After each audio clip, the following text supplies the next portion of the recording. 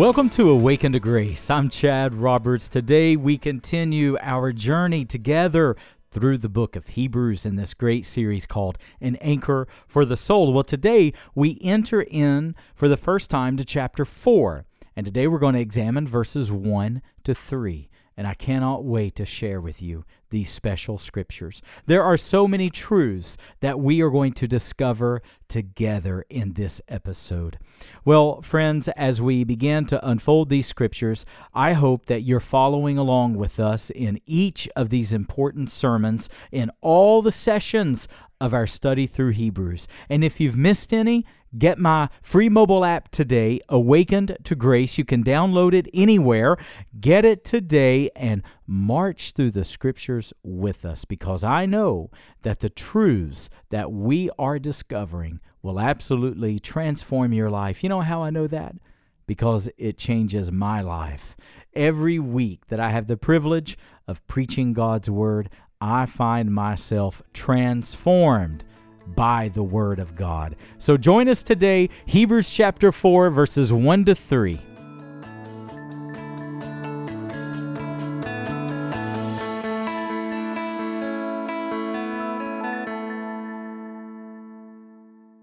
Let's go this morning to Hebrews chapter 4. We began a brand new chapter this morning. Although we began a new chapter, you should know that it really is one unit of content from chapter 3, verse 12 to chapter 4, verse 12.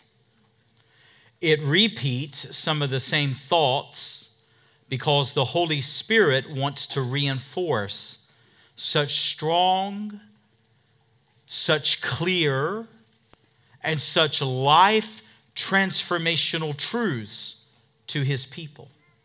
Therefore, we are going to take our time in just dissecting each verse, each phrase, sometimes each word. Do you know why? Because of all the most wonderful books ever written, of all of the most wonderful authors God has ever placed on this earth, do you know what is the supreme book? Do you know what is the only living book? Do you know who is the greatest author in the universe? It is the Holy Spirit, who breathed out the Word of God. Amen? And who is the author and the perfecter of our faith. Oh, there is no author like the Holy Spirit. And so each word matters, and each clause of each verse, of each chapter. If you and I owned treasure today, if I brought up today just a box filled with rubies and sapphires, diamonds, emeralds, do you think I would come up here and go, now, where did my box of jewelry go? Oh, no. Where did I? Has anybody seen my treasure? Has anybody seen it? Oh, yeah, I threw it in the back of the van. Sadie, can you go find my treasure for me? Do we treat treasure that way? No. Oh, if I had such gems, I would unfold them today. I would carefully handle them today. I would show them to you, and I would be careful with it, right? That's how we study the Bible.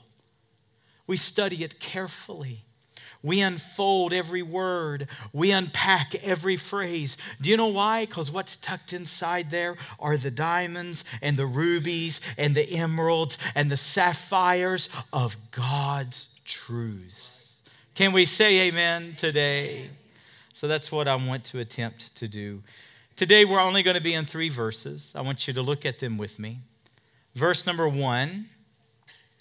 Therefore, there's our Pauline word. That's another reason, as I've stated, why I believe Paul wrote the book of Hebrews. It's his favorite transition word, used over and over in Hebrews. Therefore, while the promise to enter his rest, now isn't that interesting? A promise, what does that mean? To enter God's rest, what does that mean? What is the rest of God? We'll answer that question today. Therefore, while the promise to enter his rest still stands. Now, why is it still an open invitation? What does that mean? Let us, what's it say? Fear. Oh, how interesting is that? But I thought Scripture said he's not given us a spirit of fear. I thought we are not supposed to fear. So now the Scriptures are telling us to fear? What's that mean? We'll explain it. Let us fear lest any of you seem to fail to reach it. Verse number 2, for the good news was preached to us just as to them. You mean the good news, the gospel was preached to the old covenant people? Is that what Scripture is saying? That the gospel was preached to the Israelites who crossed the Red Sea, yet failed to enter the promised land? For the good news was preached to us just as to them, yet it did not benefit them. Why? Because what they heard, they were not united by faith with those who listened. Or I like the way the old King James says, what they heard was not mixed with faith. Ooh, now what does that mean? Verse number 3, so we who believe enter God's rest. And we're going to stop there for today. That's plenty to pick apart, isn't it?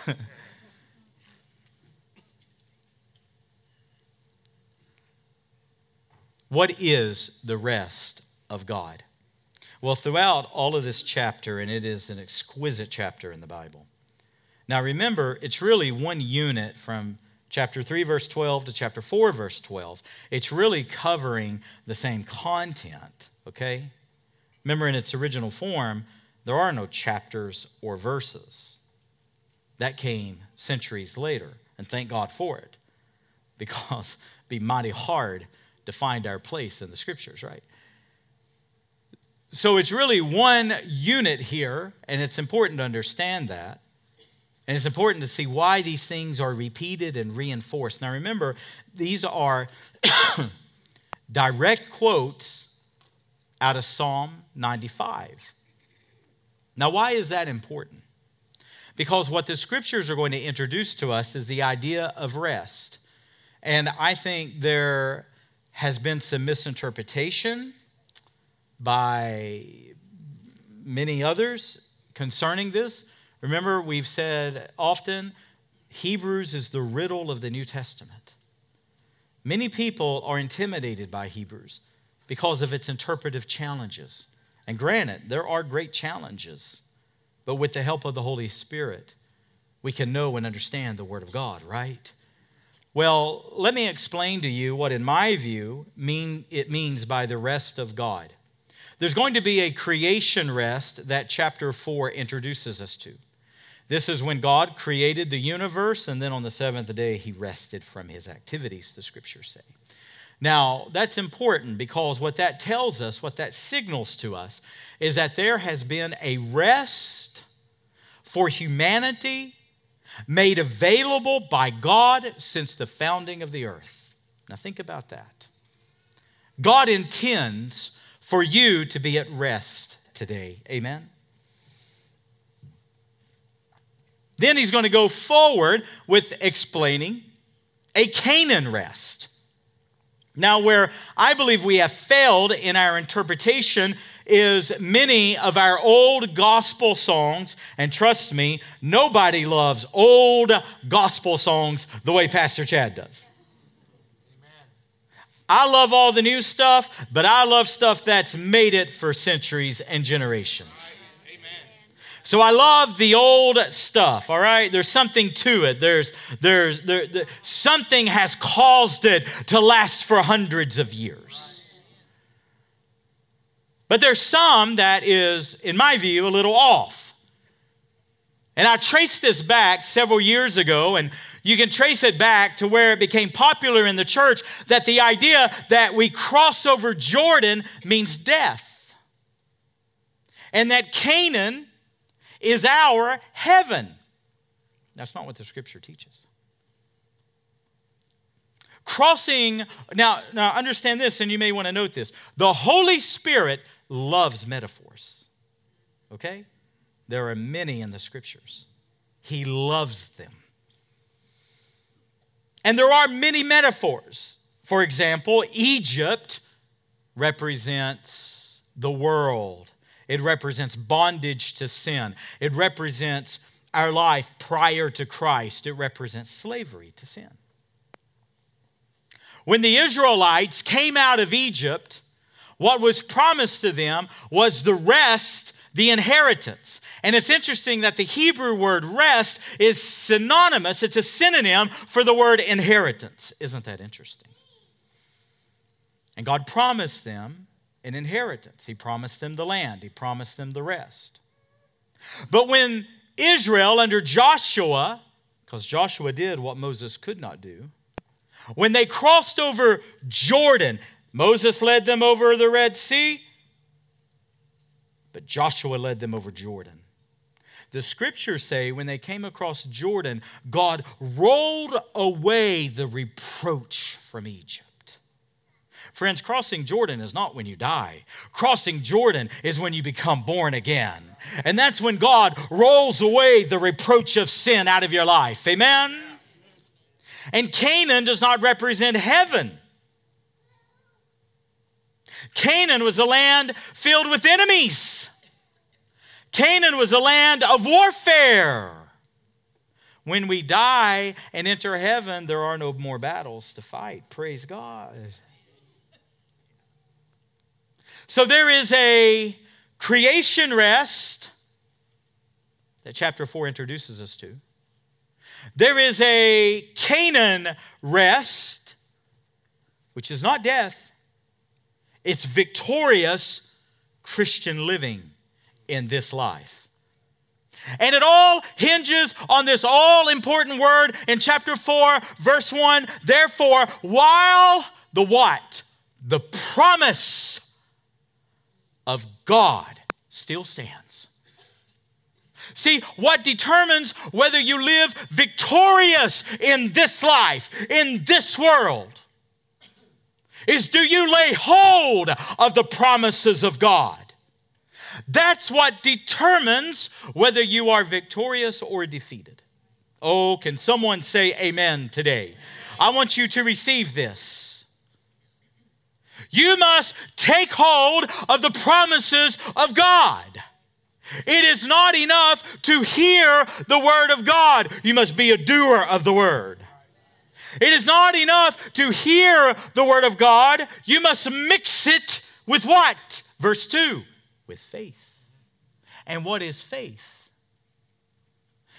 Faith is the evidence of things not seen. Faith is the substance of things hoped for, the certainty, the assurance of things, the evidence of things not seen. That's faith, amen? And that's the promise of God. Oh. So there is a creation rest that we're going to see later in the chapter. There is a Canaan rest, which we're going to see later in the chapter. And see what's so interesting, church. What we're going to see over the next several weeks. See, Joshua led them into Canaan. But according to Psalm 95 and according to Hebrews 4, that was not the ultimate rest that God had in mind. Even though the first generation failed, the last verse of Hebrews chapter 3, so we see because of unbelief they were unable to enter the land, their inheritance. Even though they, as a people of God, did come into Canaan land and they did enter the rest, it was not the ultimate rest. Do you know why? Now say amen if you're with me right now. Oh, how I love the Word of God. So watch what the author does. See, all of chapter 4 is about Christ being better than Joshua. So watch what the author does. In chapter 1, he shows us Christ is better than the prophets. Through chapters 1 and 2, he shows us Christ is superior to the angels. In chapter 3, the author shows us Christ has more glory than Moses. That would have made the Hebrews gasp. And what the Holy Spirit is doing is systematically, he is taking everything in Judaism, everything that was held dear under the old covenant, he's comparing it to Christ, and everything just falls away, and Christ eclipses it all. Amen. So what Joshua, chapter 4, was unable to do, what Moses was unable to do, what angels are unable to do, what prophets are unable to do, Christ is able.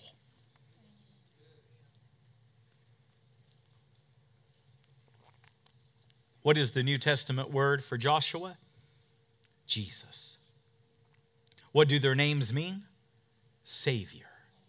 And see, while Joshua led them into the physical Canaan land, Jesus leads us into a rest for the people of God that, praise God, because of his promises, still stand. Now, what is the rest that he leads us into? Well, if it's not the creation rest, which we see in chapter 4, and it's not the Canaan rest of which Joshua led them into, then what is it?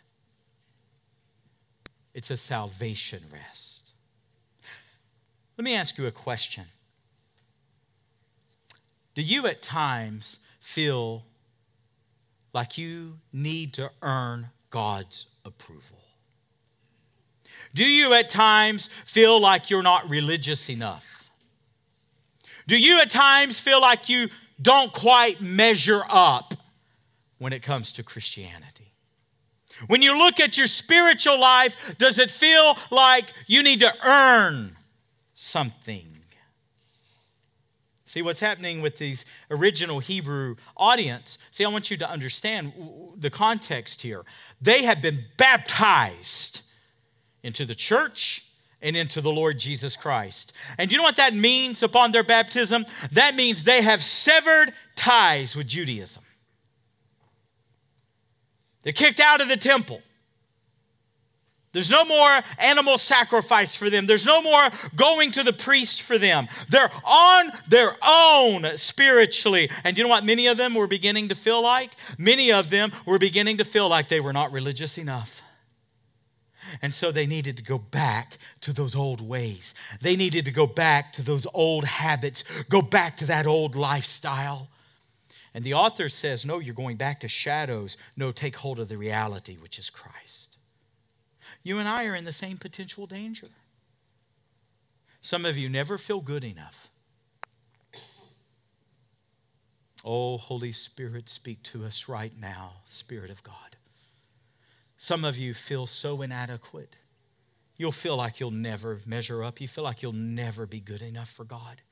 And somewhere, way deep down inside your soul, you feel like you must always earn with God. You feel like you must always make greater attempts with God. You feel like you're always behind the 8 ball with God. No, do you know what the rest that God is speaking of? Do you know what the rest that Hebrews teaches? It is a rest from all religious attempts.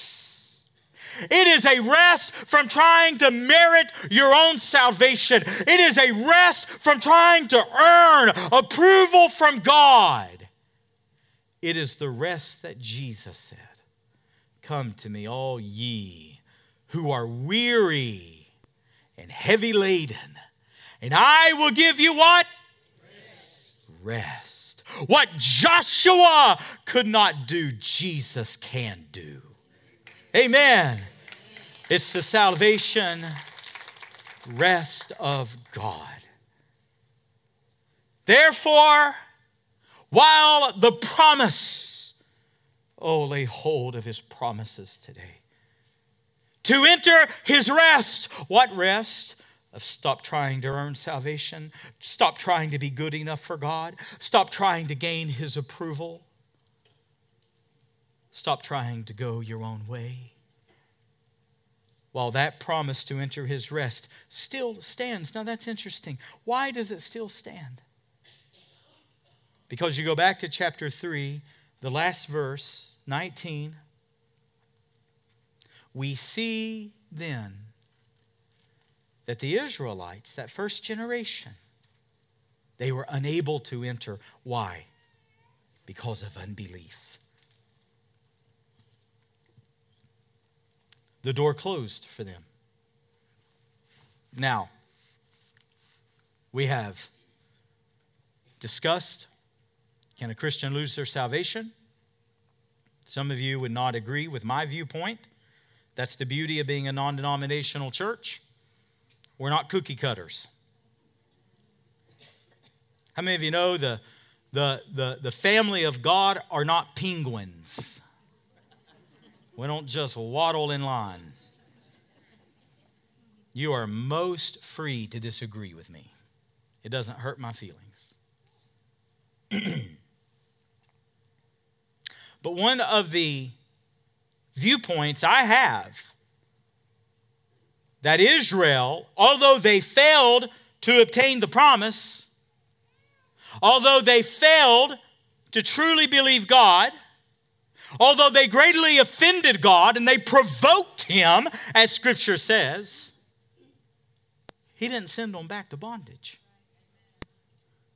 The Lord chastens those whom He loves. And anyone that He doesn't chasten is an illegitimate child. They don't belong to the Lord. But if you belong to the Lord, you're going to be disciplined by God. Amen.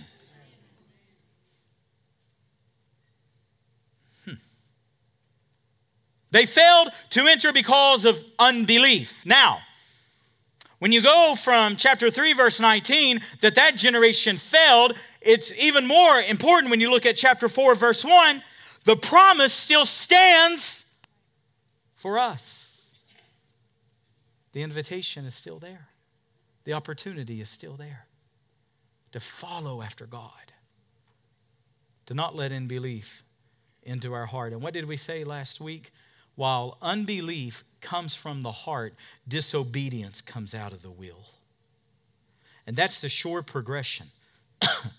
When you allow unbelief in your heart, disobedience will begin to follow in your life, just as with the Israelites.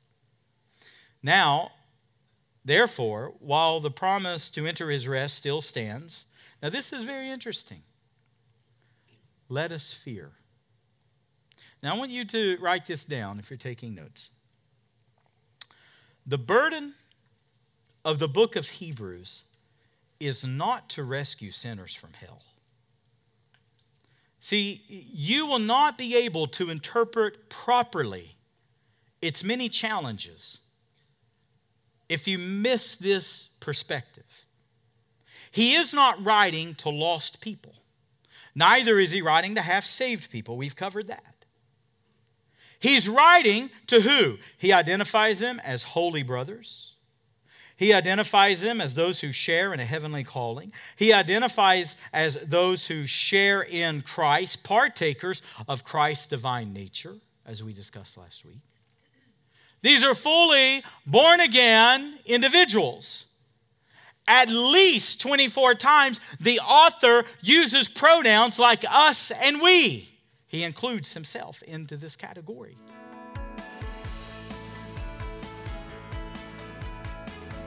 Have you visited my online store where you can find books, music, sermon series, and so much more? I hope you'll go there today, awakentograce.com/store, and keep checking back because our resources that are designed for spiritual growth are always growing. awakentograce.com/store.